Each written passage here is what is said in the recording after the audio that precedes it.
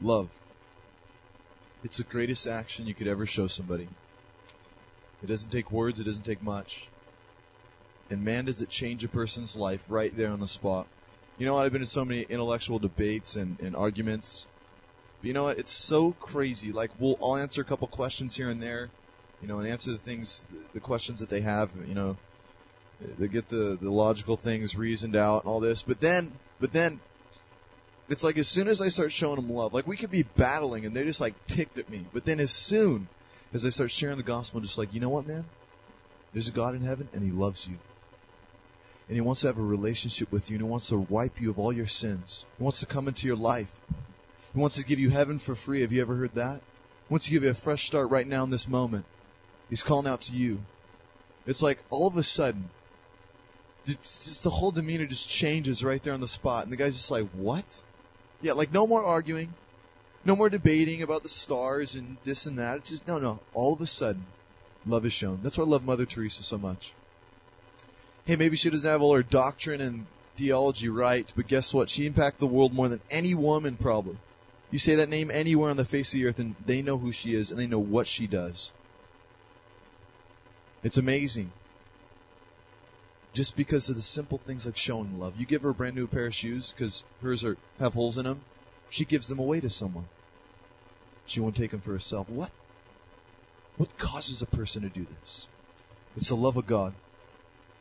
And family, can we be known as that kind of study? Man, can we just start moving that direction? I would just really love that. I mean, if somehow we could just start, our mission was to come together every single week and it's like, okay, it's time to get equipped.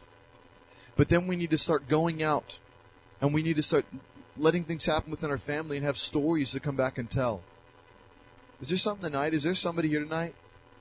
Maybe you got a story. There's something that just crazy happened this last week. Anything? Anybody?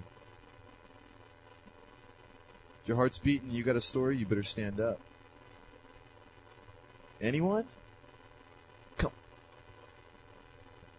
Patrick has got a story, and so guess what? Patrick's going to bring us our Devo, so let him begin in that. Why don't you come up? Let's welcome Patrick. Well, it's nice to see you guys tonight. Well, my story was on Friday. I had an opportunity to lead the SWAT team out, and it was the first time that I actually led on Friday. And right before I came, I just got hit with a hardcore trial, and it was Satan, but I just knew that it was gonna be okay. But I was worrying a lot, and it was about dealing. It seems like maybe something small, but it intertwined with a lot of things, and it was dealing with my truck, and I don't have a bank account because of things in the past, and so I send these money orders, and it's been working fine for 8 months, 9 months, and nothing's ever gotten messed up.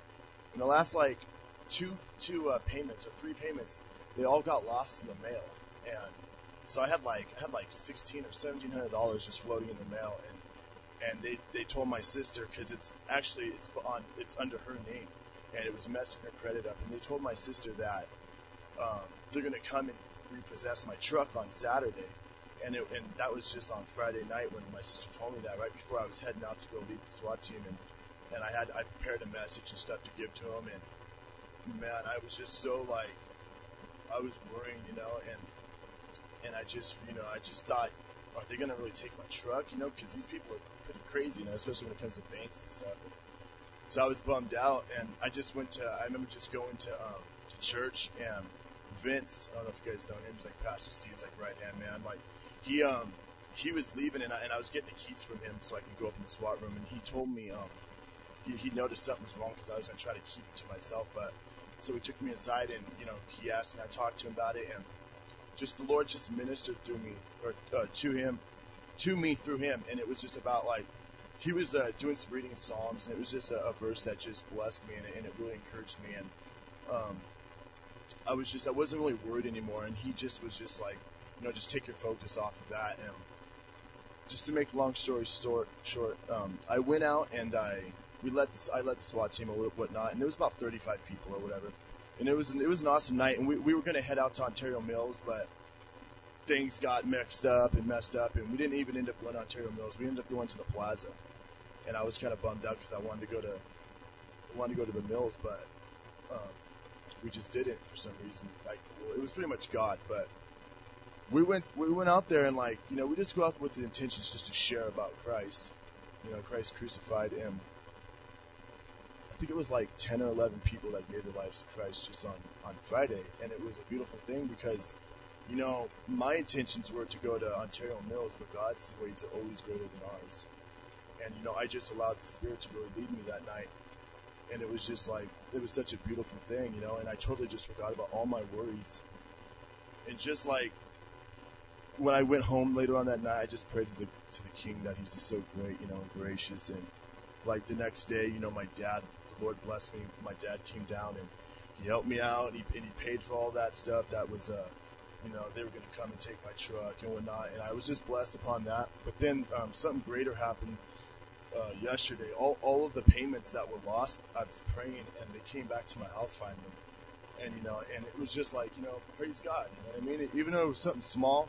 But if I was to lose, they would take my truck, then I would lose my job, and, I'd probably get kicked out of the house, it's just one thing leads to a lot of things, and it was just, it was a trial, and Lord really stretched me. I'll tell you that much. He stretched me, man, and, so, I just praise God, man. That's my story for over the weekend, but, I'm gonna speak, a little bit about the Spirit, and I'm so blessed to hear the things that Josh brought back about New Zealand and same with Fry about Mexico, and I'm just so blessed to hear about how the Spirit worked.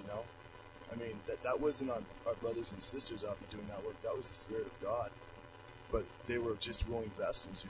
So God gets all the glory. But the most important thing we just always got to realize is that we can restrain the Spirit from really working at its fullest capacity.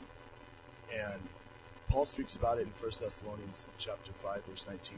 And I was just doing a devotion, it was a couple of weeks ago, and then Josh asked me if I could actually speak. And I was supposed to speak last week, but things got in the way. But it was just amazing. I was so convicted. The Lord convicted me so hard. I was just reading in Thessalonians. I don't even know why I was even reading it. And I was just reading in it. Because my main studies, I'm still in the Old Testament right now, and I'm working my way back to the New Testament. And I was so blessed, though, but at the same time, I was so convicted, and I just ended up writing this Devo on it. It's just about quenching the Spirit. Paul says, he speaks about not quenching the Holy Spirit. And, when you hear the word quench, we all pretty much know what that word means. And in the Greek word, we get a word quench from the Greek word spanumi, and it simply means to quenching fire or things on fire, or covering a light, or just extinguishing something. If there's a fire, you extinguish it, and it's just it's just amazing, that we can restrain the Spirit from what He wants to do in our lives, and it blows my mind because, I thought that I was, I don't do this, and the Lord really showed me that I do it. I do it a lot, and I'm not going to point fingers here, but, that's between you and God, and it's something that it's just, it's kind of scary because it can get to the point, I believe, that the King will just look at you and He'll just say, you're not really letting me work here right now. And He really wants to mold and sculpt each and every one of you guys to what He wants you to be.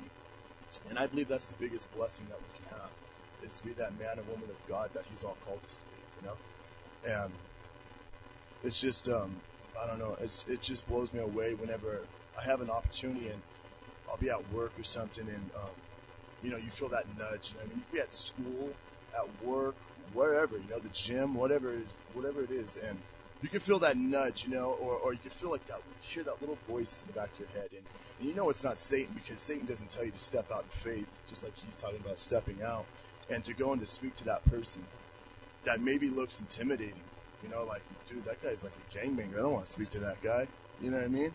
It's or maybe that person that rubs you the wrong way at school, or at work, and those are the people that God really wants you to speak to, because those are the people that need Jesus, man. Even all the ordinary people out there that look like their lives are perfect, they need Jesus just as much.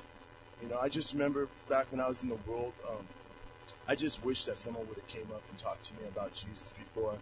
I fell on my face so many times, and obviously that's what God had planned for me. But I remember one time when this one, like, I guess he was like an ex-gang member or something. He was doing street witnessing, and I was over by my friend's house in the ghetto area, and like this guy just came up out of nowhere, and he started speaking about Jesus Christ and receiving forgiveness, and I was all messed up on drugs. And I just looked at him, and I was like, man, I don't need no Jesus, I got drugs, and I just turned around, I just left, and he's all, you're gonna turn your back on Jesus Christ, and like, he's like, man, you're gonna pay for that one day. And I was just like, I left. Dude, I was I felt conviction upon that night, and I didn't even care about God, but it took me like 2 days of just doing some wicked things to finally get that out of my mind, man. And it's like, I just wish though that someone else would have came. You know what I mean? It's like, there's so many people out there that are lost, and the Spirit's really prompting all of us. Maybe just like I said, with someone that rubs the wrong way, and it's really hard to speak to them. I mean, I know, but it's like, it's the biggest blessing to step out in faith, to allow the Spirit to work. Just like Josh says, you just open your mouth, He'll do the rest of the work. You know what I mean? And it's like when He told the Levites when they were crossing the Jordan to first take the first step, and then He would part it, and that's what they did. He wants us to first step. He wants us to take those first steps. And it's just a blessing, to be able to let the Spirit work. And it's just like, there's so many things that come with allowing the Spirit to work at its fullest capacity. And, it brings us assurance in our life. It lets me know that I'm assured, I'm sealed by Christ's blood, that I'm going to heaven. I'm assured that, I'm one of God's children now. You know what I mean? I'm not going to hell. And then after that, it just brings me understanding when the Spirit's working, and I don't restrain, and I read this, and I open this book here that God's given all of us. I can understand what I'm reading, Back in the day when I would open this and look at my mom's Bible, I'd be like, dude, this is stupid, Like it says it in I think it's in Romans, I don't know, it might not be, but it says, the message of the cross is foolishness to those who are perishing, And it's true. I looked at it, I was like, this is stupid, waste of time. But you know what, man? It gives you understanding to also a lot of other things just in life and certain circumstances that go on in your life, just like what happened on the weekend. He made me understand that. It was so funny, I was reading Job too for some reason, and Job says a certain verse, I'm not exactly sure, but he says, though the Lord may slay me, I shall praise thee. And I remember telling my dad that, because my dad he was telling me, maybe you shouldn't go out and do this tonight, you need to go handle this, and you know what, man? I just told him that verse, and he just left me alone, and I just hung up the phone, and the Spirit really gave me understanding that it was going to be okay, And then also, the Spirit it convicts our lives, just like it did when I read this verse. It convicted my life. It really did. No joke, man. And it just made me really not want to do that anymore. And it was just, once I was convicted, I asked for forgiveness of all these things, and then the Spirit came in and it purified it. Just the purification process just set in, and it purified my life, man. And it just blessed me to just to know that the Spirit wants to work within me. We all have it here, and we take it for granted so much. You know what I mean? Just like the Jews, they wanted to keep, their how they talked about being the seed of Abraham and all these things, and they looked down upon Gentiles, called them dogs and all these things. They wanted to keep it for themselves. But you know what? It's spreaded to us, and we all have the Spirit of God within us, and we don't do nothing with it a lot of times. We just stand there idle. And you know what happens to idle people? You know what I mean? Like King David, when he was standing there idle, and he didn't go out to war with his soldiers. Standing on top of the rooftop, and he sees that chick, and he's like, hey man, she's looking good, He had idle time, he was standing around. And you know what, man? He knew what he should have done, and he shouldn't have done, and he did it anyway. And it's like he wasn't allowing the Spirit to work. And it's just like, we all do that. We do. And I would just pray, my prayer would be for you guys tonight that you would go home and you would pray to the King that He would use you tomorrow, and that you would step out in faith and you would not step out. Because I'm telling you, the biggest blessing in our life is allowing Him to shape and to mold us. You know what I mean? It speaks about it a couple times in Isaiah about, He's the potter, we're the clay, and He's going to sculpt us, and what He wants us. We're His creation. We don't ask the Creator, what have you made here? You know what I mean? He just does what He wants. But you know what? The last thing I'm just going to leave you guys with is just that in Genesis 6:3 it says that my spirit shall not strive with man forever. And I was just reading that, and it just kind of blew me away. And it's just like, it's true, you know. There's only going to be so many times that, I'm not saying that you can lose your salvation, but there's going to be only so many times I believe that, you know what, God's just going to set you aside, man. He's going to use somebody else. It's just plain and simple. And I like looking up words in Greek and stuff and finding what the true meaning are. And I would just advise you guys, just to maybe, if you guys have concordance, go home and look up the word strive in Greek. And if I see you guys, I'm going to ask you guys what it means. But, you know, that's pretty much all I wanted to speak about tonight is just being obedient to the Spirit when it tells you to step out and just do it. It's the biggest blessing to see someone maybe come to Christ, or just to share that love that Josh was speaking about, because actions are greater than words. So, you know, if I can just leave you guys with that. I actually got to get out of here. I get rid of when I'm in study, but I was blessed to come out here and see you guys. You guys are great people. Love you guys. So be blessed.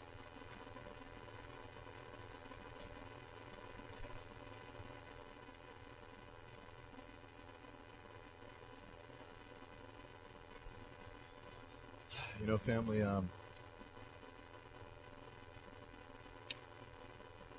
two things that are just ringing loud and clear.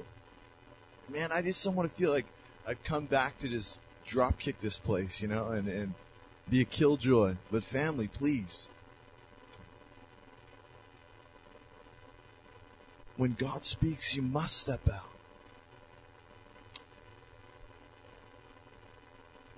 Maybe, like, I was wondering why that just happened. Why I said, you know, is there anybody here to give testimony, you know, of what may be happening in this week? Anything exciting? Anything that's... And there's two options. Either nothing happened this week in anybody's life here. And the reason being is because we don't step out when God calls us, or hey, just like Patrick was just saying, God gives us opportunity, but we choose not to step out and we miss the opportunities. And so, hey, it's like we got to get refocused before God can even use us again. And nothing's happening. Or number two, something has been happening, but you're too scared to maybe even come up and just say in the mic. Maybe missing the opportunity right there. Just maybe God speaking to you like, yeah, you're the one. Something crazy happened this week. Why don't you come share? But we've got to stop being scared. We've got to stop giving into self. You know what it has to do with? It's all about me, man. It's all because I don't want reputation to be put down. I don't want to die at all. I'm scared. And that's what it takes. And man, just Jesus stuff. That's the name of our website. It's like, man, the most important thing I think that could be happening in our weeks is Jesus stuff. Real Jesus stuff.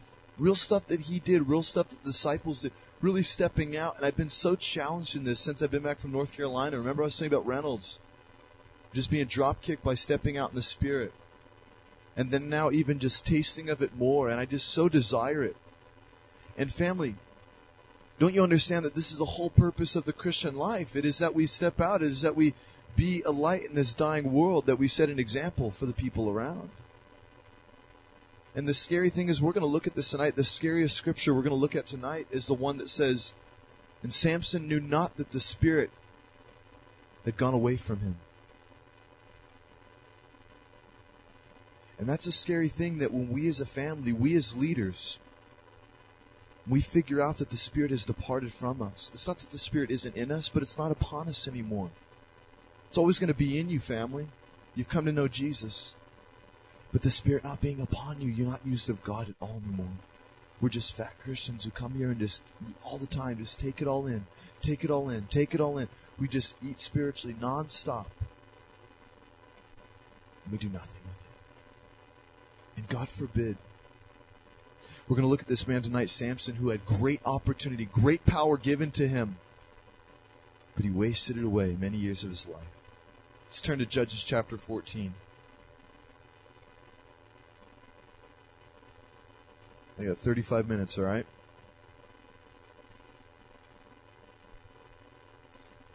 We're going to do a lot of reading. We're going to go through a story. We're going to cover 3 chapters. Are you ready? What? No, Josh, don't do that. Hey, get ready. We are going to pound some scripture. We are going to see the word. We're going to recognize it tonight. Gird up your minds. Let God take you where He wants to take you tonight. Be open to the Spirit. Amen? Let's pray. Let's ask God. You too. You ask for yourself, okay? And I'm going to ask for you. Father, we come to you. And Lord, I ask, please, God, that you would speak to our hearts, that you would open our eyes, that something divine would come out, and that we'd really be ministered to. That we'd have our eyes open, and we'd want to change, God, right here in this moment. Have your way in Jesus' name. Amen. Let's look at Judges chapter 13 real quick. We're going to look at this man Samson. This is where it begins. We're just going to look at 2 verses here, verses 4 and 5. I'm sorry. Look at verse... why don't we start in verse 2, huh? Judges chapter 13, verse 2. You there? And there was a certain man, Zorah, of the family of Danites, whose name was Manoah, and his wife was barren and bare not, meaning she couldn't have kids. And verse 3, and the angel of the Lord appeared unto the woman, and said to her, Behold, you art barren, and bearest not, but you shall conceive and bear a son. Now therefore beware, I pray you, and drink not wine nor strong drink, and eat not any unclean thing. For lo, you shall conceive and bear a son. And listen, here it is. Here's the prerequisites for Samson, this man, this son, this boy that's about to come forth. For the child shall be a Nazarite. No razor shall come upon his head. A Nazarite unto God from the womb, and he shall begin to deliver Israel out of the hand of the Philistines. So what is his purpose? To deliver Israel out of the hand of the Philistines. They are in captivity right now. They have been imprisoned for a little while here. But this Nazarite boy, this Nazarite that is going to come forth, there are 3 things that aren't supposed to happen. Do you remember? Number 1, no strong drink, no wine. He is not to drink wine or touch anything of strong drink. Number 2, he is not to touch anything unclean. What's unclean? Like a dead body of any kind, okay? Dead animal. And number 3, a razor is not to touch his head. This is a Nazarite vow. And many would take it back in that day. This Nazarite vow would be a symbol to show that a man would be set apart for God. Set apart. I know a guy that actually took the Nazarite vow, or he did here in this day and age, and he did not cut his hair for like a long time, or his face, or anything. That's not me. That's not me. But and he would not touch strong any kind of wine or anything unclean. There's all kinds of different illustrations for that. But anyways, he actually did that. Anyways, this man Samson here, this boy, has been given the Nazarite vow even before he's born, and he's been given the duty. God is empowering him in the womb to set Israel free from the Philistines. Now let's look at this man. Let's look at his life. Let's look at chapter 14 of Judges. We're going to jump right in to this man's life. Samson went down to Timnah and saw a woman in Timnah of the daughters of the Philistines. Okay. Uh-oh. Scoping out some babes, alright? He's one of those guys in the mall walking around trying to get numbers. But he's in the wrong side of town, man. He's checking out the Philistine ladies, and that's not a good thing. The Philistines are the enemy. They're of the world. And they have nothing good to offer God's people, especially in Nazarite.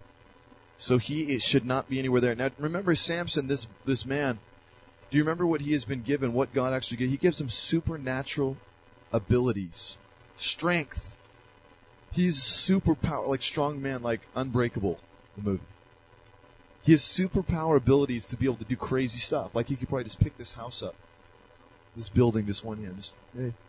Now, Samson, he wasn't like buff, all right? He wasn't like ripped. Like you wouldn't see him in Max Muscle or something like that, all right? He wasn't taking all the. Sorry. He was probably just like a scrawny little guy, just average guy, just like me, just scrawny, just like small, but he just had this huge hair. I mean, can you imagine like a scrawny guy just like, wow, his hair is just like afro, just like walking around. Hey. Anyways, Samson had an afro. He was ridiculously strong. He do very powerful things. They say he was a he-man with a she-weakness. Very strong, but the women took him down. We'll see this. Look at this. He knows he shouldn't be in this camp. He knows he shouldn't be doing this, but he's being disobedient already.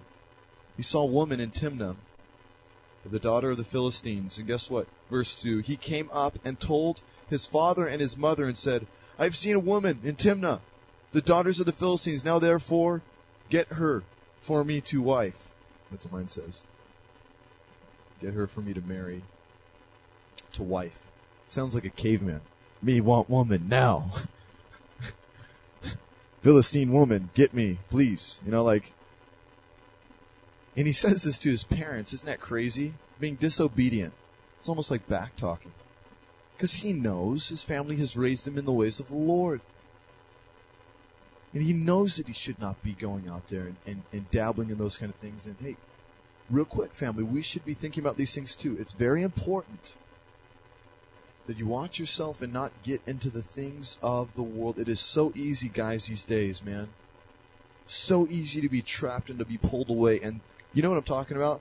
Those little voices in your head that say, hey, why don't you go over there? Why don't you go to this place? Or why don't you go see that? Or go do this? No one will ever know. You could go, especially when you get a car.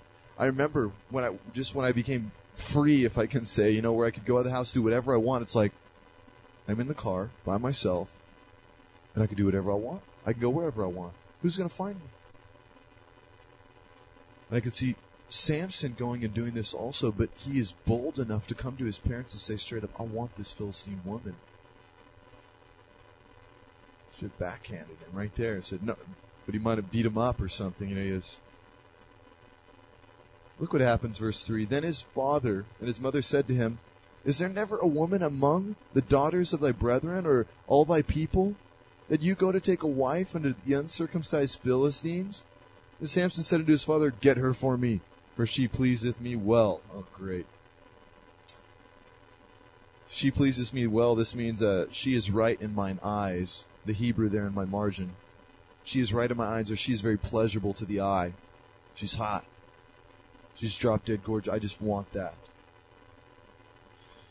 Big mistake. I mean, it's just classic, isn't it? I mean, it's right there before your eyes. We understand, but family, don't be deceived. For we seek out things that our eyes desire all the time. Be very careful not to say, I'd never do that. Be careful. Because we seek after the bling and watch.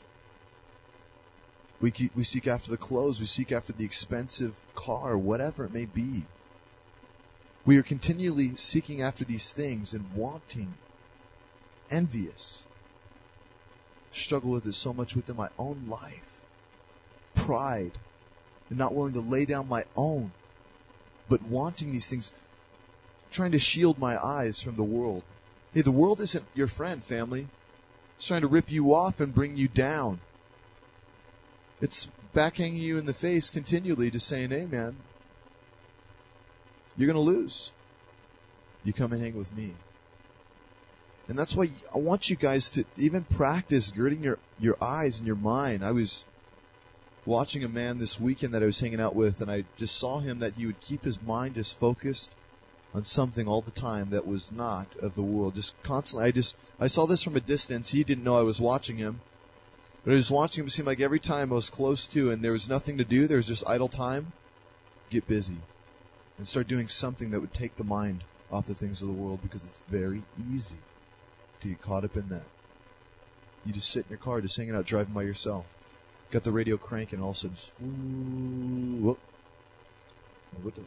What's that? And why is that coming here? Be very careful. Don't say that my eyes aren't pleased by the world, because, family, we are of sin nature. And those things are pleasing to the eye. But we must recognize that there's destruction therein. Samson didn't. Verse 4, But his father and his mother knew not that it was of the Lord. They knew it wasn't of the Lord, and he sought the occasion against the Philistines, for at the time the Philistines had dominion over Israel. Then went Samson down, and his father and his mother, to Timnah, and came to the vineyards of Timnah, and behold, a young lion roared against him. Okay, check this out. Verse 5. Then Samson went down, his father and his mother, to Timnah, and came to the vineyards. Okay, remember, he's not supposed to be drinking any kind of wine. What is he doing in the vineyards? Again, he's playing. And he came to the vineyards of Timnah, and behold, a young lion roared against him. Verse 6, and the Spirit of the Lord came mightily upon him, and he rent him as he would rent a kid. He had nothing in his hand, but he told his father not, or his mother, what he had done. And he went down and talked with the woman, and she pleased Samson well. Uh-oh. So he's hanging out in the vineyard, shouldn't be there. Goes down to Timnah. I mean, it should be, the Lord's giving signs everywhere. Samson, the wine thing, remember, you're not supposed to be around this. The Philistines, this is your enemy. What are you doing? You're in captivity to them. Why are you going to the enemy to get a girlfriend? And then he goes and he kills a lion, but he doesn't tell his parents. Why? Because remember, he's not supposed to touch anything unclean. A dead animal is unclean. He's being disobedient once again.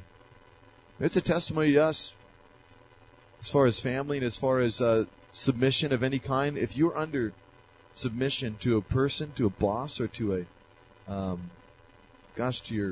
father, your mother, to anyone, and you're being disrespectful, God forbid, honor. Be a blessing unto them.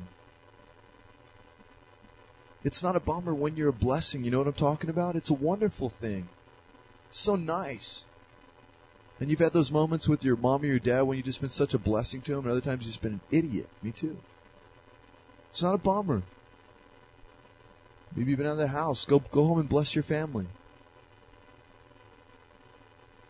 The greatest thing, I love living for the Lord just because it makes my dad happy. I love pleasing the Lord just because every time he sees me doing another accomplishment, I haven't even told him, he doesn't know. I went to New Zealand so I'll see him in a couple weeks here and be like, so what did you do, son? Oh, preached the gospel in New Zealand, and we were there in New York, preached the gospel, and I fired up out there in North Carolina. He's like, man, and it just makes him glow, man. He's just so stoked. I love blessing my pops. I love being able to show that to him. It's not a bummer when you bless your boss either, family. That's a good thing. Not just doing what you're supposed to do, but maybe, hey, taking a little bit step further, showing them some love. Giving them some prayer, encouraging them, hey, it's okay. Maybe, hey, here's a little Bible verse, man, why don't you take that? Respectfully. A principle there for us. Look at verse 8. So Samson has gone down with this woman, and she pleased him well. Man, I bet not as well as the Lord pleases him, though. She did do something, and there, verse 8, after a time he returned to take her, and turned aside to see the carcass of the lion, and behold, there was a swarm of bees and honey in the carcass of the lion. What? And he took thereof in his hands, and went on eating, and came to his father and mother, and gave them, and they did eat. But he told them not that he had taken the honey out of the carcass of the lion. Uh-oh. Mistake. Remember, he's not supposed to be doing unclean. 3 things: wine, unclean, and shaving the head. Now he goes in the carcass of this lion, in the belly of this lion. He rent this thing. To rent is the word used when a priest, or when somebody there in the Old Testament, anyone, I guess, literally there in Israel, if something happened, they would go into a time of mourning, they would rent their clothes. They would take their robe and they would rip it like this, and they would throw ashes on their head for mourning. And it would show that they were in a time of mourning, but you see, it would just be like rent their clothes. And remember, what was rent from top to bottom? The veil, when Jesus Christ was crucified, it was rent from top to bottom. It's a picture of the Father, our Father, renting because he had to forsake the Son. But then also the veil being ripped so that people can now enter in, renting happening. But he rent this lion, and now there in the belly of this lion is honey, and so what does he do? He takes some for himself, wrong. And number 2, he takes some and he gives it to his parents, double wrong. He doesn't tell them he took it out of the belly of a lion. I bet you if he was just like, hey mom, hey dad, took this out of the belly of a lion, they'd be like, what? Get behind me, Satan. Like, what are you doing, son? Get that out of here. It's wicked, man. You want us to be unclean? But he didn't. Just being disobedient, just being rebellious. Let's look at verse 10. And so his father went down into the woman, and Samson made there a feast, for so used the young men to do. So the father goes down to this woman that he wants. They have a feast, they have a wedding. Verse 11, and it came to pass when they saw him that they brought 30 companions to be with him. Samson didn't have any family to come along with this wedding. Why?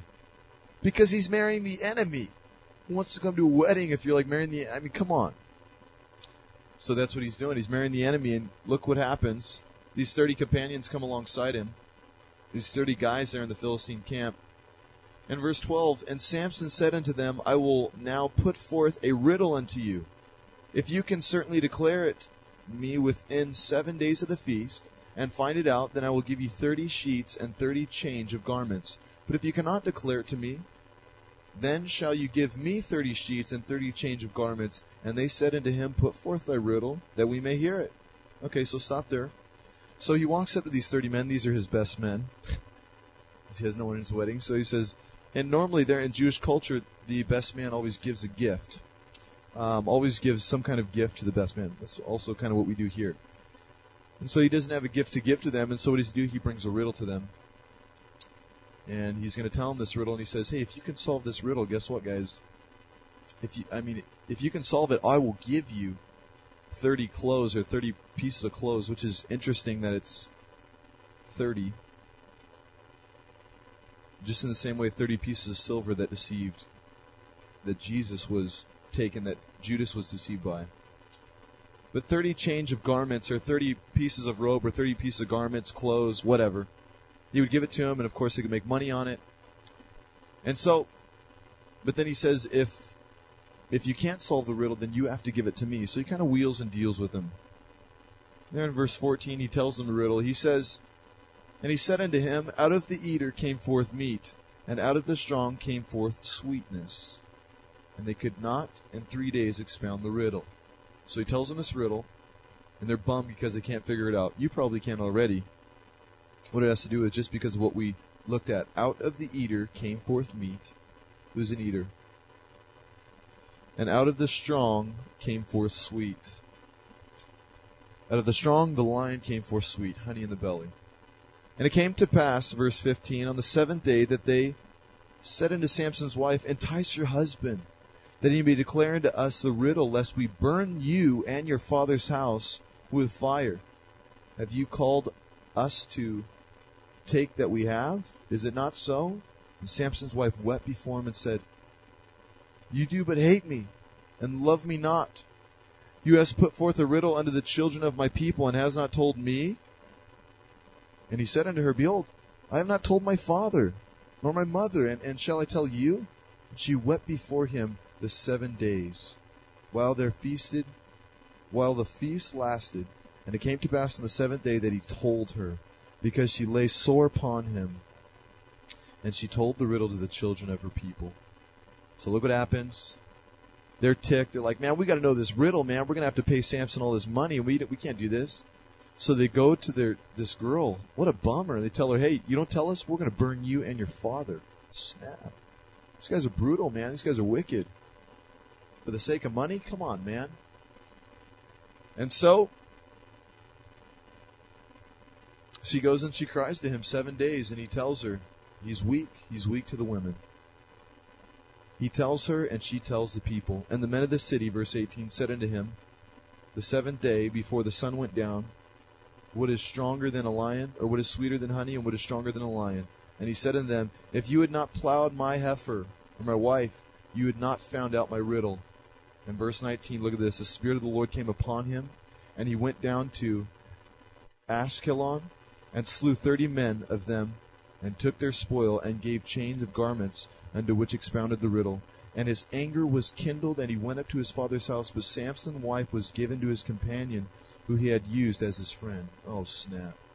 What a bummer. What a tragedy. So he has to keep his side of the deal. Samson gets ticked. He runs down to the local town and kills 30 guys. Takes their garments and gives it to these 30 fellows that he's got to pay. And then he runs away in anger. He's just ticked off. And he goes to his father's house. That means he steps out of the Philistine territory.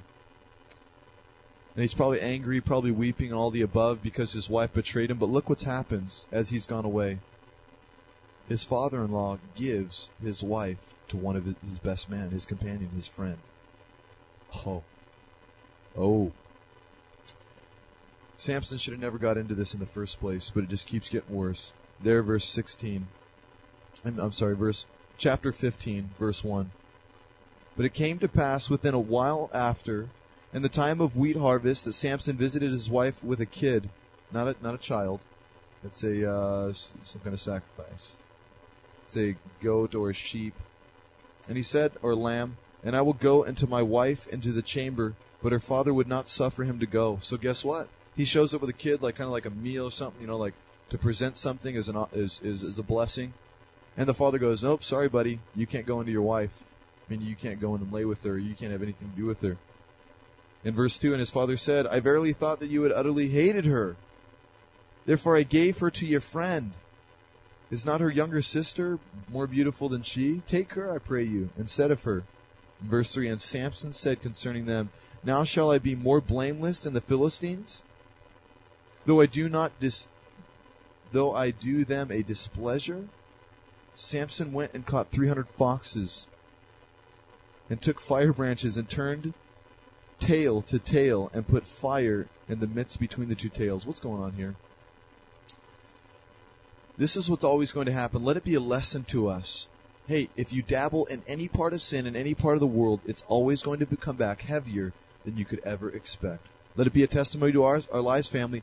Any kind of sin that we are dealing with right now within our lives, the repercussions are always greater than what we can handle. Be careful, because it's going to come back on you heavy. Did Samson everything in a million years that he would lose his wife to his friend?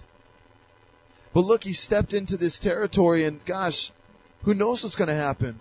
And there's probably a testimony within your life. You can look into your own life and see the times that you've stepped into things you shouldn't have.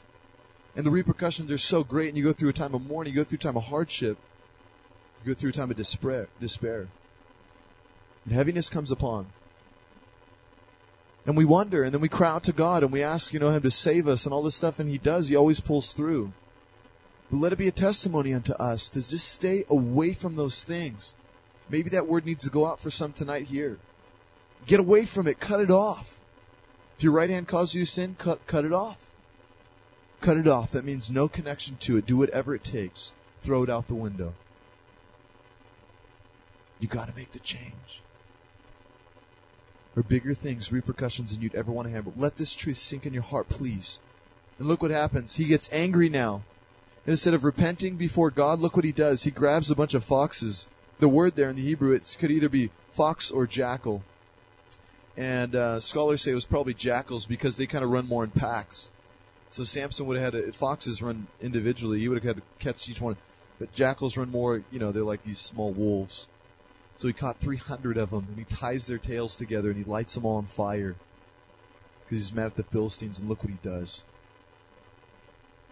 Verse 4, and Samson went and caught 300 foxes, or jackals, and took firebrands, and turned tail to tail, and put a firebrand in the midst between the two tails. And when he had set the brands on fire, he let them go into the standing corn of the Philistines, and burnt up both the shocks and all the standing corn, with the vineyards and the olives. So now he is really causing some problems, man. He lights these guys on fire and sends them through the fields of the Philistines. And so guess what? Burns down the entire harvest. Think about this. This is like going into your house and taking all the food away that you have. Say you stocked it up for a year and they take all your food. You don't have any food now. That's what he did. He burnt down all their wheat. Everything. It just boomed to the ground. I mean, now the Philistines are ticked. You see how this thing is just smoldering? It kind of reminds me of the world and like the parties and the things that I used to be involved in just there in the club, just seeing people and just watching them. That's how the world always works. It always starts off small. It's some guy looking at his girl, and so he's all ticked because he's drunk. And he goes over and wants to fight the guy, and he ends up smashing his face, and then his buddies come back. And they come and they beat this guy up and jump him, and then what? He goes and gets his buddies. Somebody gets shot and killed, and then somebody ends up in prison. And they wonder, how did this happen? Because somebody looked at some girl? What the heck? That's the world, man. That's what's happened here in this picture. Samson's hanging out with the wrong crowd. And man, family, we gotta reach out, man. We gotta step out to the people who are in the world, huh? We gotta help them. We have life. Hey, if you had the cure for AIDS, would you tell someone? If you had the cure for cancer, would you open your mouth? You have the gift of life. You know which way is the right way. God forbid that you hold it within and don't tell anyone. My way, I'm just gonna do my own thing. What? Why? You have treasure. And those, man, listen. Don't let our lives get caught up in such a way that we're in routine, that we're not being Spirit-led, that God could speak and use us any place, anywhere, anytime. In the grocery store, hey.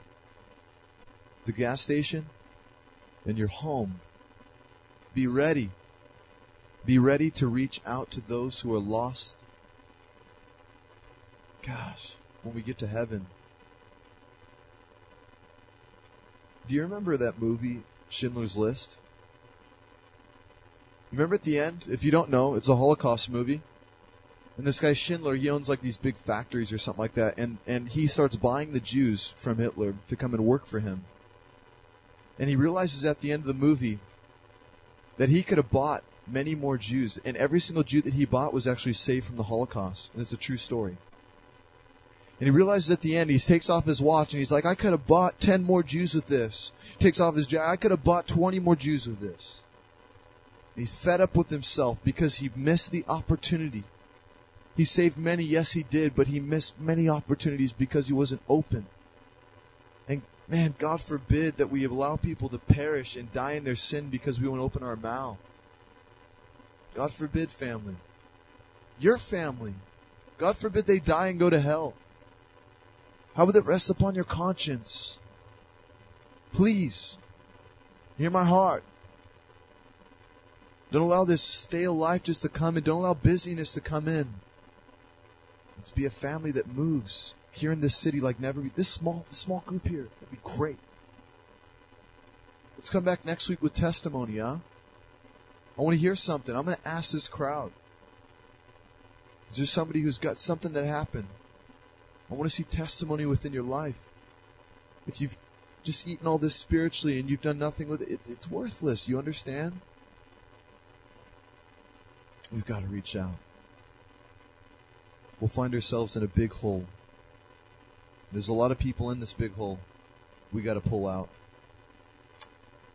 Verse 6, and the Philistines said, if you're wondering about time, I got 9 minutes, alright? 9 minutes. Bear with me till 8:30.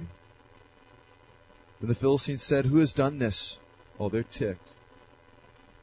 And they answered, Samson, the son-in-law of the Timnite, because he had taken his wife and given her to his companion. And the Philistines came and burnt her and her father with fire. Oh gosh. It just keeps getting worse. How deep is this hole going to get before it stops, before somebody repents before God? So the Philistines get ticked because Samson burnt down their fields, and they go to his wife. It's like Braveheart, remember? They go and they kill his wife right there.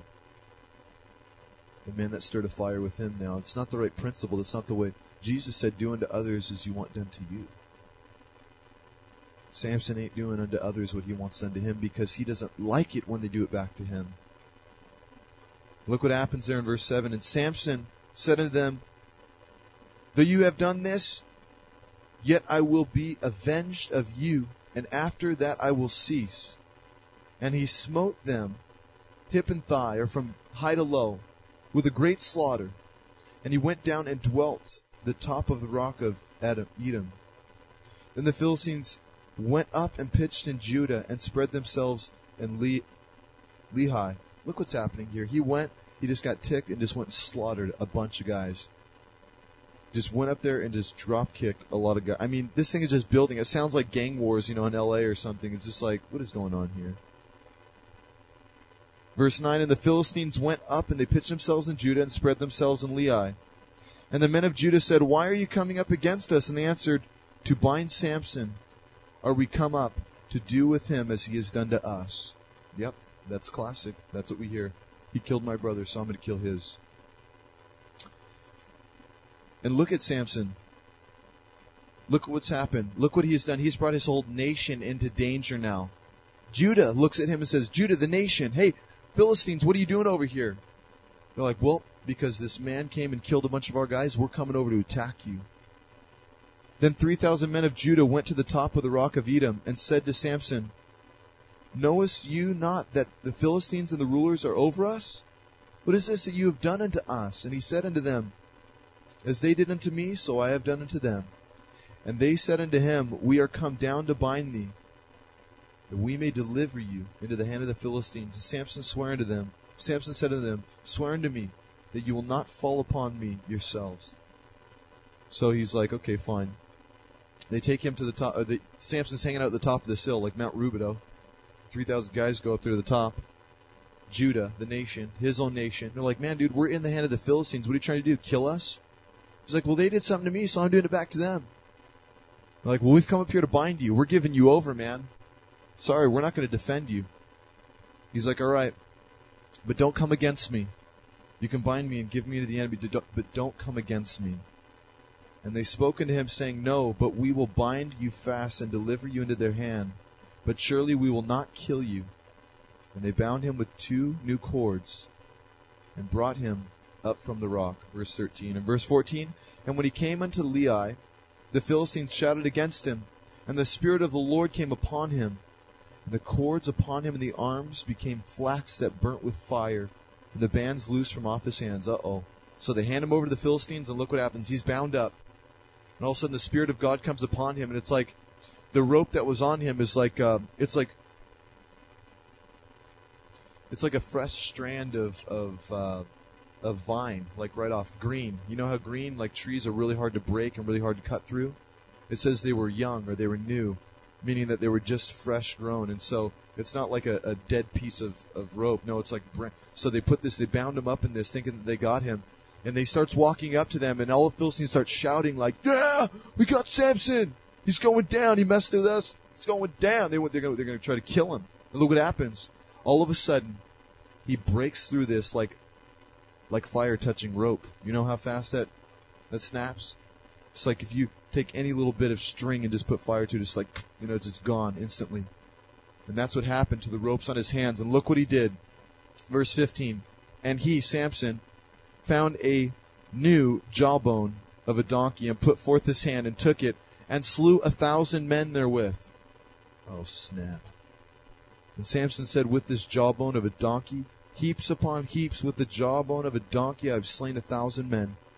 And it came to pass, when he had made an end of speaking, that he cast the jawbone out of his hand and called the place Ramathlehi, which means the lifting up of the jawbone or the casting away of the jawbone. Oh gosh. It just keeps getting worse. This story doesn't get better. I'm just going to start mowing through the rest of this so you can see, and I got a point here at the end that I want to make. So just watch. Then all of a sudden Samson, look in verse 18, after he killed 1,000 men, and he was sore athirst, or he was thirsty, and he called to the Lord and said, you have given this great deliverance into the hand of this servant. Now shall I die for thirst and fall to the hand of the uncircumcised? And God clave a hollow place that was in the jaw, or in Lehi, and there came water thereout. And when he had drunk, his spirit came again, and he revived. Wherefore he called the name of the place En-hakkore, which is in Lehi unto this day. And he judged Israel in the days of the Philistines 20 years. So, okay, things kind of stop and slow down for Samson right there. After he kills all these Philistines, everything just stops. And he kind of is known as this hero now there in Israel because, hey, he's delivered them from the Philistines somewhat, right? That's what he's born for, remember? And so he kind of helps deliver here, and it says that he judges Israel for 20 years. There in verse 20. And he judged Israel in the days of the Philistines 20 years. So he did good. Here is the only good that we see in Samson's life. This 20 years, he starts Some say he starts living for the Lord in some way, shape, or form. But look what it had to take. Look what it has to take many times in our lives, gosh, for us to be broken and to be humbled before God is able to use us. He judges for 20 years, but look what happens after the 20 years of reign. So he does some good. And he's actually known in Hebrews chapter 11, verse 32, as one who actually practiced righteousness and put forth judgment and really rescued Israel. So he's there in the Hall of Faith in Hebrews chapter 11, which is amazing. We're going to get to that point in just a second. Let's blow through. Yeah, come on, get ready. Chapter 16, here we go. Then Samson went to Gaza, and he saw a harlot or prostitute. Oh, great. What is he doing in Gaza? And what is he doing looking at a prostitute? There he sees a prostitute, and he went in under her, or he had sex with her. And it was told at the Gazites, saying, Samson is come hither. And they compassed him, and laid with for him all night in the gate of the city, and were quiet all night, saying, in the morning, when it is day, we shall kill him. So guess what? He goes in to lay with a prostitute. Big mistake, buddy. What are you doing back in Philistine territory? Look what happens. The Philistines know he's in town again, and so they come to try to kill him. 20 years have passed, and they still want to take him out. Amazing. You reap what you sow. We'll come back on you. Verse 3, and Samson laid till midnight, and arose at midnight, and took the doors of the gate of the city, and the 2 posts, and went away with him, bar and all, and put them upon his shoulders, and carried them up to the top of the hill that is before Hebron. What? Okay, so they were going to try to kill him in the morning when he woke up, but there in the night, he goes and he rips the gates off the city. Now, the gates of a city are big, okay? This is not a small duty. He walks up and he rips the gates of the city off the door hinges, okay? I mean, I don't know how big the city was, but I mean, how big are the doors? My gosh, he rips these things off, and he carries them to Hebron, it says. You know how far that is? 38 miles. 38 miles he carries these gates on his back and takes it up to the top of a hill. I bet it's just to show the Philistines, like, what's up? You guys ain't got nothing on me. And being prideful once again. And there in verse 4, it came to pass afterward that he loved a woman in the valley of Sorek, whose name was Delilah. Here we go. And the lords of Philistines came up unto her, and said unto her, entice him, who? Samson, and see wherein his great strength lies, and by what means may we prevail against him, that we may bind him to afflict him. And we will give you, every one of us, 1,100 pieces of silver. So this woman, Delilah, man, there's a song by Regina Spektor called Samson. And it's kind of hard to break down, but I heard this. It's like piano and just her singing, and she's speaking about how the Bible's got it wrong. Like Samson, like he was so in love and he was so stoked, and that was a wonderful time, him and Delilah, or him and this woman, whoever this was. She tries to talk about it like it's some fantasy and some like wonderful thing, and hey, I bet it was. But it cost him everything, and we're going to watch right now what's going to happen to this man. And look at, she is deceived by money. Money. Gosh. Verse 6, and Delilah said unto Samson, tell me, I pray you, wherein the great strength lies. See, she didn't even know. It wasn't that he had big biceps or bulging triceps. No. He's a scrawny little guy, man, with an afro. She should have known. Let's look at the fro, man. Who else has got an afro here? And Samson said unto her, if they bind me with 7 green withs that were never dried, then shall I be weak, and be as another man. Then the lords of the Philistines brought unto her 7 green withs, which had not been dried, and she bound him with them. So now 7 green pieces of rope, really fresh. He says, this is how I'll be weak. He lies to her. And so, guess what? She gets what's needed. The Philistines bring it to her, and look what happens. Verse 9, there were men lying in await, and abiding with her in the chamber. And she said unto him, the Philistines are upon you, Samson. And he broke with the thread, as a thread of a tow is broken, and it touched the fire, or as it touched the fire, so his strength was not known. And Delilah said, Samson, behold, you have mocked me. and told me lies. Now tell me, I pray you, wherein you are mightiest, be bound. And he said unto her, verse 11, if they bind me with fast new ropes that were never occupied, then I shall be weak as another man. The same thing. Delilah therefore took new ropes and bound him therefore and said to him, the Philistines are upon you, Samson. And there were people lying in wait, abiding in the chamber. And he brake them off of his arms like thread. And Delilah said, Samson, you have mocked me and told me lies. Look at this, just wearing him down. Tell me wherein you might be bound. And he said unto her, if you weavest the 7 locks of my head with the web. And she fastened it to a pin and said unto him, Philistines be upon thee, Samson. And he awakened out of his sleep and went his way, pin of the beam and with the web. So she weaved his hair to something to try to lock him down, but he just picked it up and smashed the whole thing. And then in verse 15, and she said unto him, how can you say, I love you, when your heart is not with me? Law. You have mocked me these 3 times, and had not told me wherein thy strength lieth. Isn't this how sin gets us, family? Not once, not twice, but thrice. It comes after us slowly, a little bit at a time, inch and in. I've experienced it, you have too. Be on guard. Be on guard. Be set apart. What Samson was not willing to stand up. He could have said it there in the beginning, I'm a Nazirite, and I shouldn't even be here with you. I shouldn't be touching dead things. I shouldn't be here with the Philistines. I shouldn't be drinking wine of any kind. My hair is not to be cut. You want to know why? Because I'm a Nazirite, and because I've been set apart before I was born to serve the living God. And you know what, family? It's very difficult for us sometimes to stand up in our workplace and just proclaim it. It's very difficult in the family sometimes just to say, you know what, I'm a Christian. This is why. It's like hanging out with friends or even there on the street to proclaim righteousness. They say I'm a follower of Jesus and I don't do that. But that's why I don't want to do that. And just setting the standard right away because we're scared. If we set that standard, then we have to live to that. And that means we can't mess around at all. And that's the power in speaking forth things in your life in the public, family.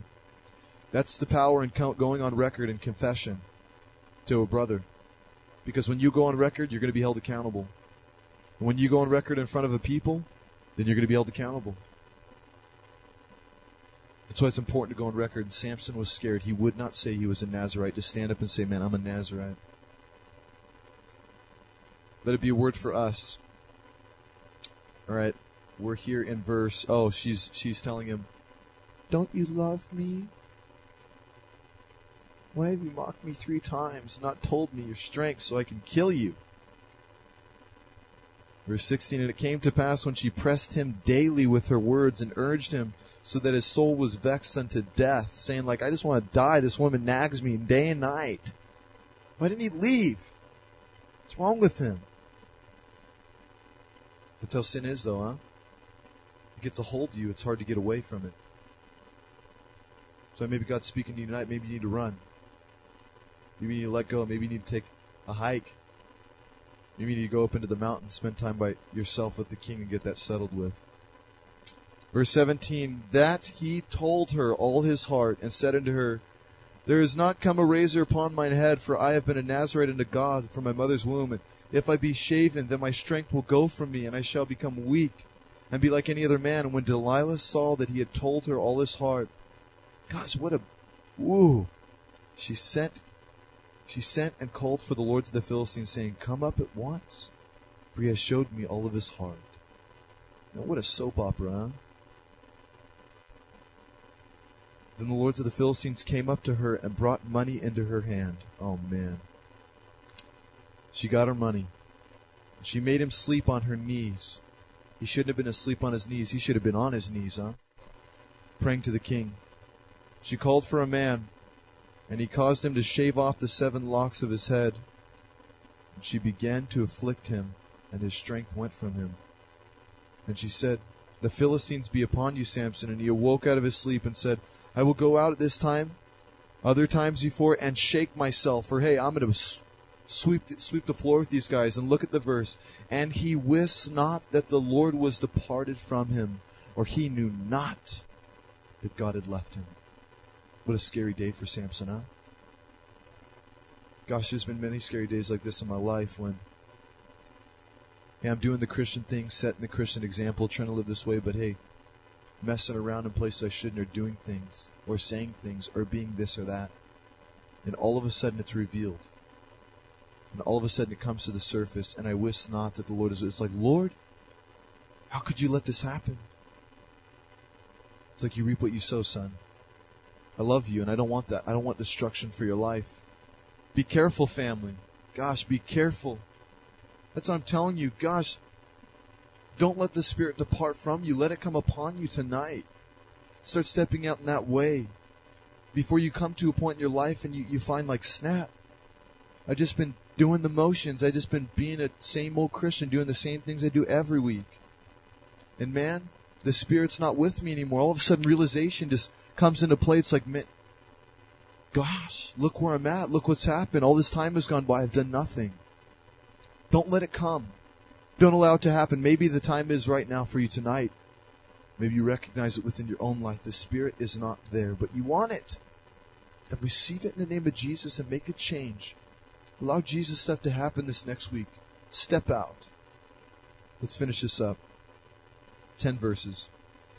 But the Philistines took him and put out his eyes.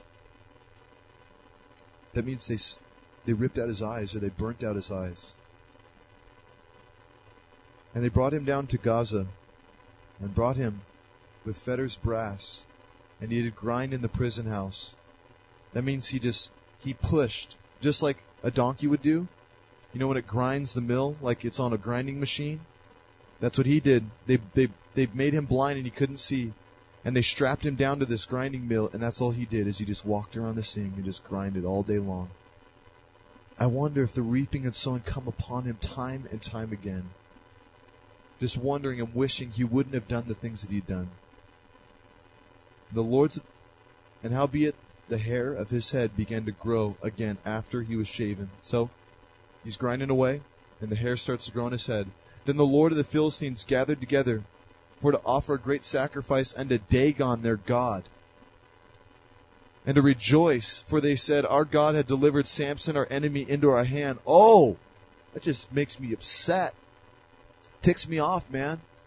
But you know what? That's what sin does, family. It gives the enemy opportunity to rejoice and say, aha, you little buster. Backhanded you and got you in the place that you're at. Now you can't get out. Look at Samson, hopeless. The hair shaved off his head because he was disobedient. That's what sin does to us. It gives the enemy, it gives the non-believers that we know opportunity to say, yeah, see, little Christian thing, doesn't do anything. That God in your life, yeah, whatever. That's why we got to stand up for righteousness. So we got to be different everywhere that we go. So we got to step out and show that love and not just be stale, apathetic Christians who sit around. We got to move. Let's be an army that takes land, not gives it up. It takes time.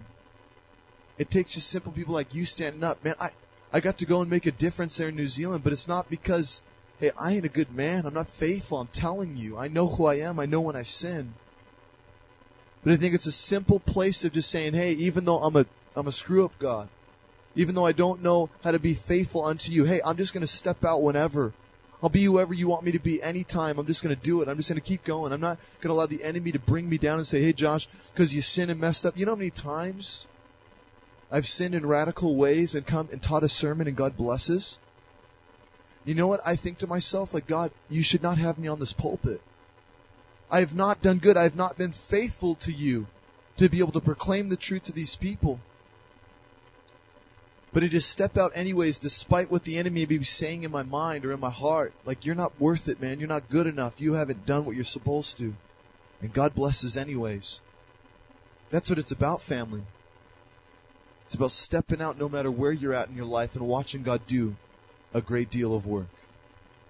Don't allow the enemy to bring you down. Dagon? Who's Dagon, the fish god? They're praising him. They're lifting him up. The fish? The living God should be being exalted through a man named Samson.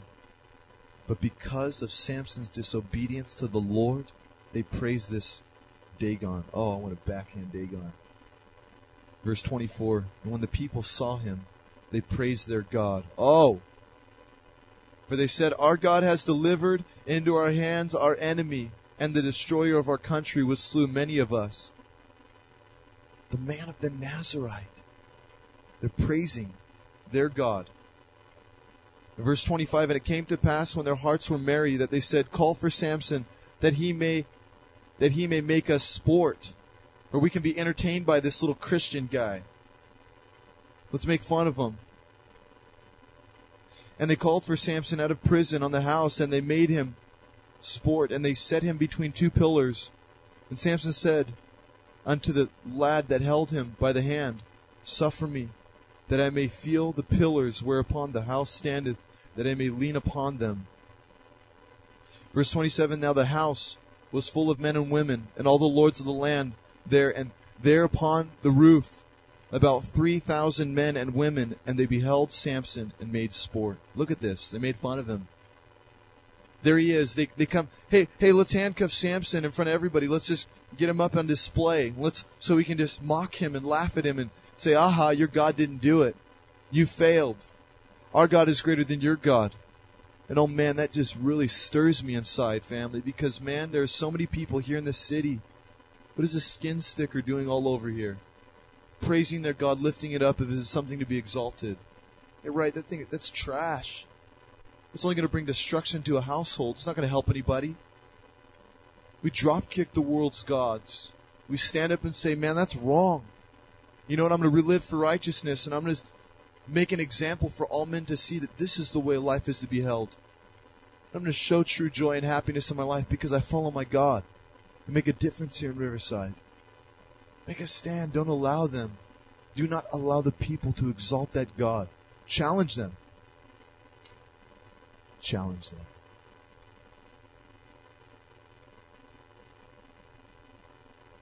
That's one thing the men in the Bible did many times that we do not do today. If your God's real, then let him do this. And one of the brothers was telling me a story there in New Zealand, talking to a Buddhist who's actually they're atheist. They don't believe there is a God. They just believe there's many different good things you should be, anyways. Reincarnation, all the above. But he was preaching to him. He's telling him, he said this. We had a devotion that morning, and I had talked about us stepping out in the Spirit and stepping out in faith in radical ways. And he said this to him. He said, hey, if your God's real, then let him change your life tonight. But if my God's real, then he's going to show up and he's going to speak to you. You call out to my God and he will answer you. I promise. I dare you to step out and speak to my God. And you watch what happens. That's radical. That's crazy. That's faith, man. Because many times we think, what if God doesn't show up? What do you mean? What do you mean he's not going to show up? Call unto me and I will hear you and show you great and mighty things which you do not know, he says to us. And he will show up, and we've got to step out in faith, family. We've got to, be rejuvenated. Gosh, these weak gods who cannot even hear or talk. These gods that are made of stone or stickers on the back of somebody's truck. It's ridiculous. We have a living and powerful God. Put him to the test and see if you won't prevail right in front of your eyes. Remember Reynolds, the story I told 2 weeks ago? He said to the guy straight to his face, they were debating whether or not Jesus is God. He said, hey, why don't you ask Jesus yourself if he's God? So the guy gets out on the sidewalk, right there out of the coffee shop, and he bows down to the ground and says, Jesus, are you God? Reynolds looks at him and says, what did he say? He said, I knew before I got on my knees that he was God. And Reynolds said, you want to give your life to Jesus right now? He said, yes. That's radical. Your God is real, man. He's powerful. He's mighty. He's going to do that work. You step out. Look at Samson as we finish this. The people mocking. In verse 27, as I already said, the house is full of many people, 3,000 men and women, laughing at Samson. And there, verse 28, Samson called unto the Lord and said, O Lord, O Lord God, remember me, I pray you, and strengthen me, I pray you, only this once, O God, that I may be at once avenged of the Philistines for my 2 eyes. Samson took hold of the 2 middle pillars. Stop right there. Gosh, man. I was reading some commentary today, and John Corson was saying that he believed that if Samson would have cried out to God to deliver him, instead of crying out to God for revenge, you believe that God would have just right there maybe even delivered him in some miraculous way and still used him to deliver Israel from the Philistines like God had planned. But what did Samson ask for? God, let me avenge my eyes. You selfish. He just wanted revenge. He cries out to God. And Samson took hold of the 2 middle pillars upon the house that stood, upon which was borne of the one with his right hand, and the other with his left.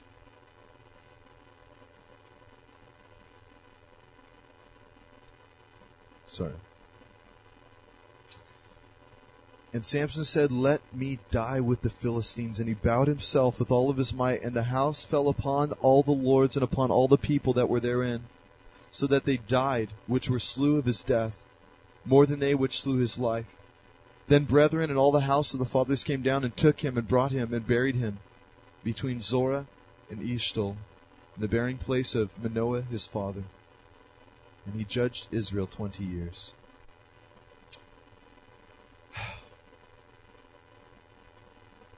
Man. You look at this man's life and you say,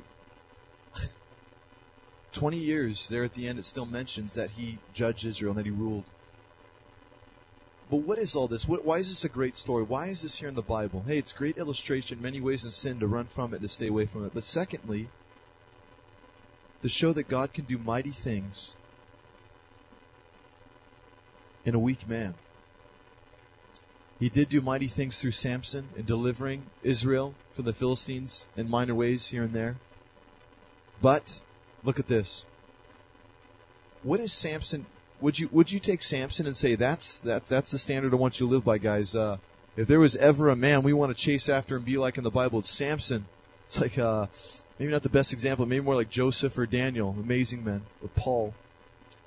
But Samson, and you know what? God put Samson there, in Hebrews chapter 11, in the Hall of Faith.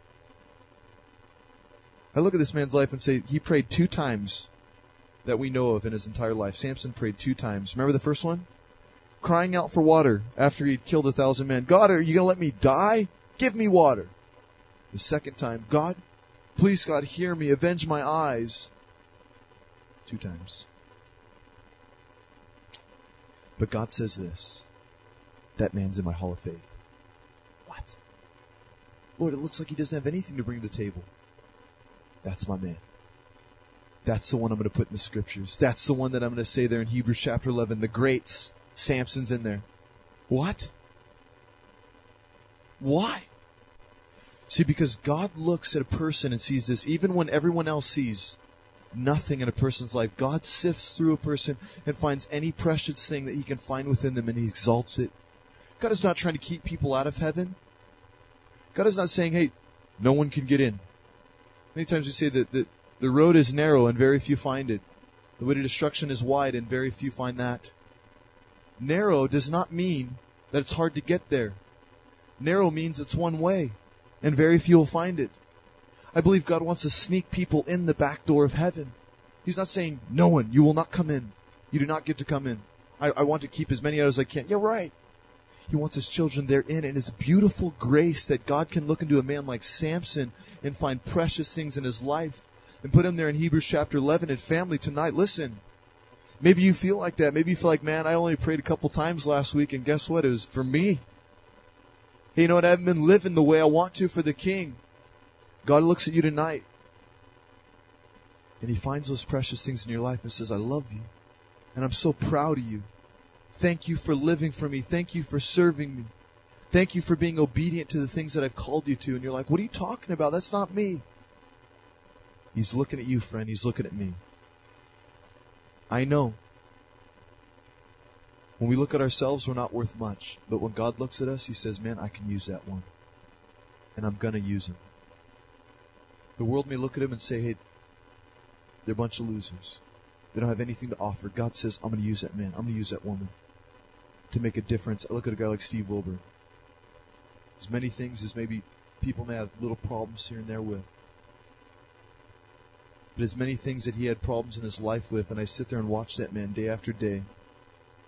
Sure, I can point out things in everyone's life, but I look at the faithfulness to serve God. You got a girl pregnant in high school. His parents were divorced. He's reaching up to touch the bottom at age 18. He had nothing. That man's been preaching the gospel for 25 years, day in and day out. 29 years. Led more people to Christ than anybody I know. God can take what man looks at and says, he's messed up his life, and turn it around and use you to the greatest degree you could ever imagine. But what does it take, family? It takes you stepping out. If you feel like a loser, step out and watch God make you a winner right there in that moment. If you don't feel like you should be able to preach a message because of what you've done, you stand up and you preach and you watch what God does. You watch how He speaks. You watch how He delivers. Amen? Thank you for bearing with me through the cold tonight. Thank you for being with me till 8:55. Family, I love you guys. It's been a little while. And I exhort you in the name of Jesus to make a stand where you're at right now. Let God change you. Let God use you wherever you're at, okay? Please. Let's be different. I want to hear some radical stuff happen next week, alright? Step out in faith and watch God use you. I'm going to pray that He will right now. Father, thank you for this group that is faithful to just endure the cold and endure my lengthy speech. And Father, I just pray that, Lord, you would stir something within us that we've never felt. That we would want to take our walks to a new level with you, Jesus, being ready in season and out of season to minister at any point in time. And God, stepping out on that bridge and speaking forth faith and truth, that you are a living God and you will answer people if they call you. To step out in radical ways and watch you do amazing works. Please, God, minister to these. Give us that strength and that boldness that we need to live for that. Help us to run from sin. Gosh. As Samson, Lord, a strong man, was taken down, it's so easy for us men to be taken down. The world is wicked. Father, help the women to rise up and be women that pray and are diligent in the Scriptures daily. Seek your face and live to love. And make us men holy, righteous, and set apart. Lay a foundation for the city and for our families. God, we want to be different. Would you please use us? We're calling unto you. If that's you, would you just say in your heart, that's me, King. We're calling unto you. I want that. I want the change. I want to make a stand. Would you have your way in me? In Jesus' name, amen. Amen. Amen. Amen.